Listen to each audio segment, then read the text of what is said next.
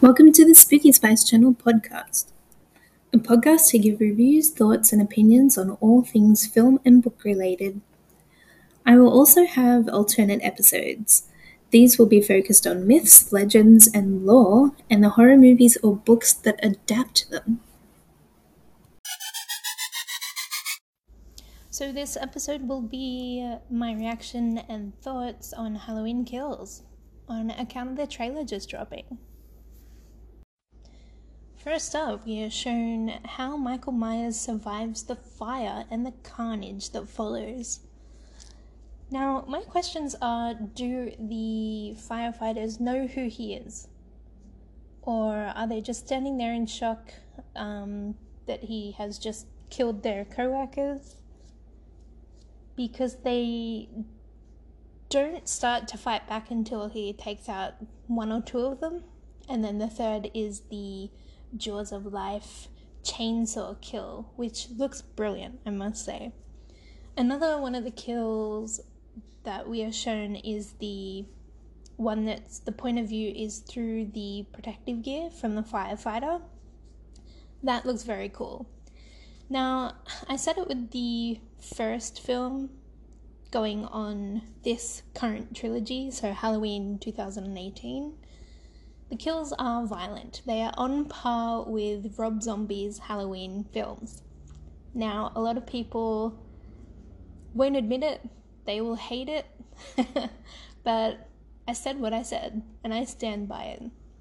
They are on par, if not more violent than Rob Zombie's kills.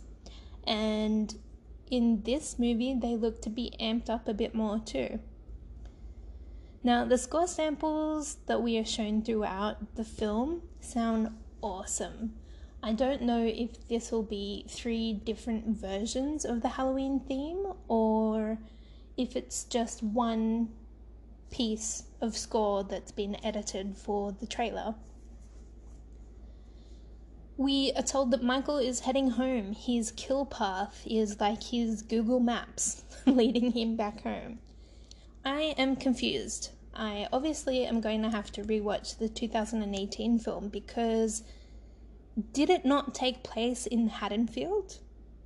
Is that not why he was there, why he went there, or was he drawn to Laurie Strode? Laurie's voiceover tells us the more he kills, the more he transcends.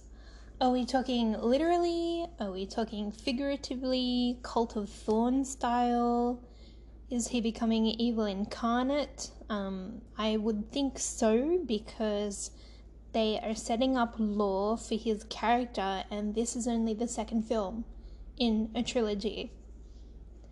We are shown Lindsay Wallace. Hello, Kyle Richards. Goodbye, Kyle Richards. It does not look like she is successful in her encounter. So, I mean, I could be wrong. She could get saved by other people of the town, or she could get killed. I will be waiting to see what happens. So, it sets up against the town versus Michael Myers. Did anybody else feel like this trailer kind of felt like a third and final film in the trilogy?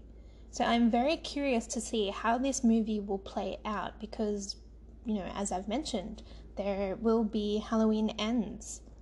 How it ends, I guess we'll have to wait and see. Halloween Kills is out October 15th.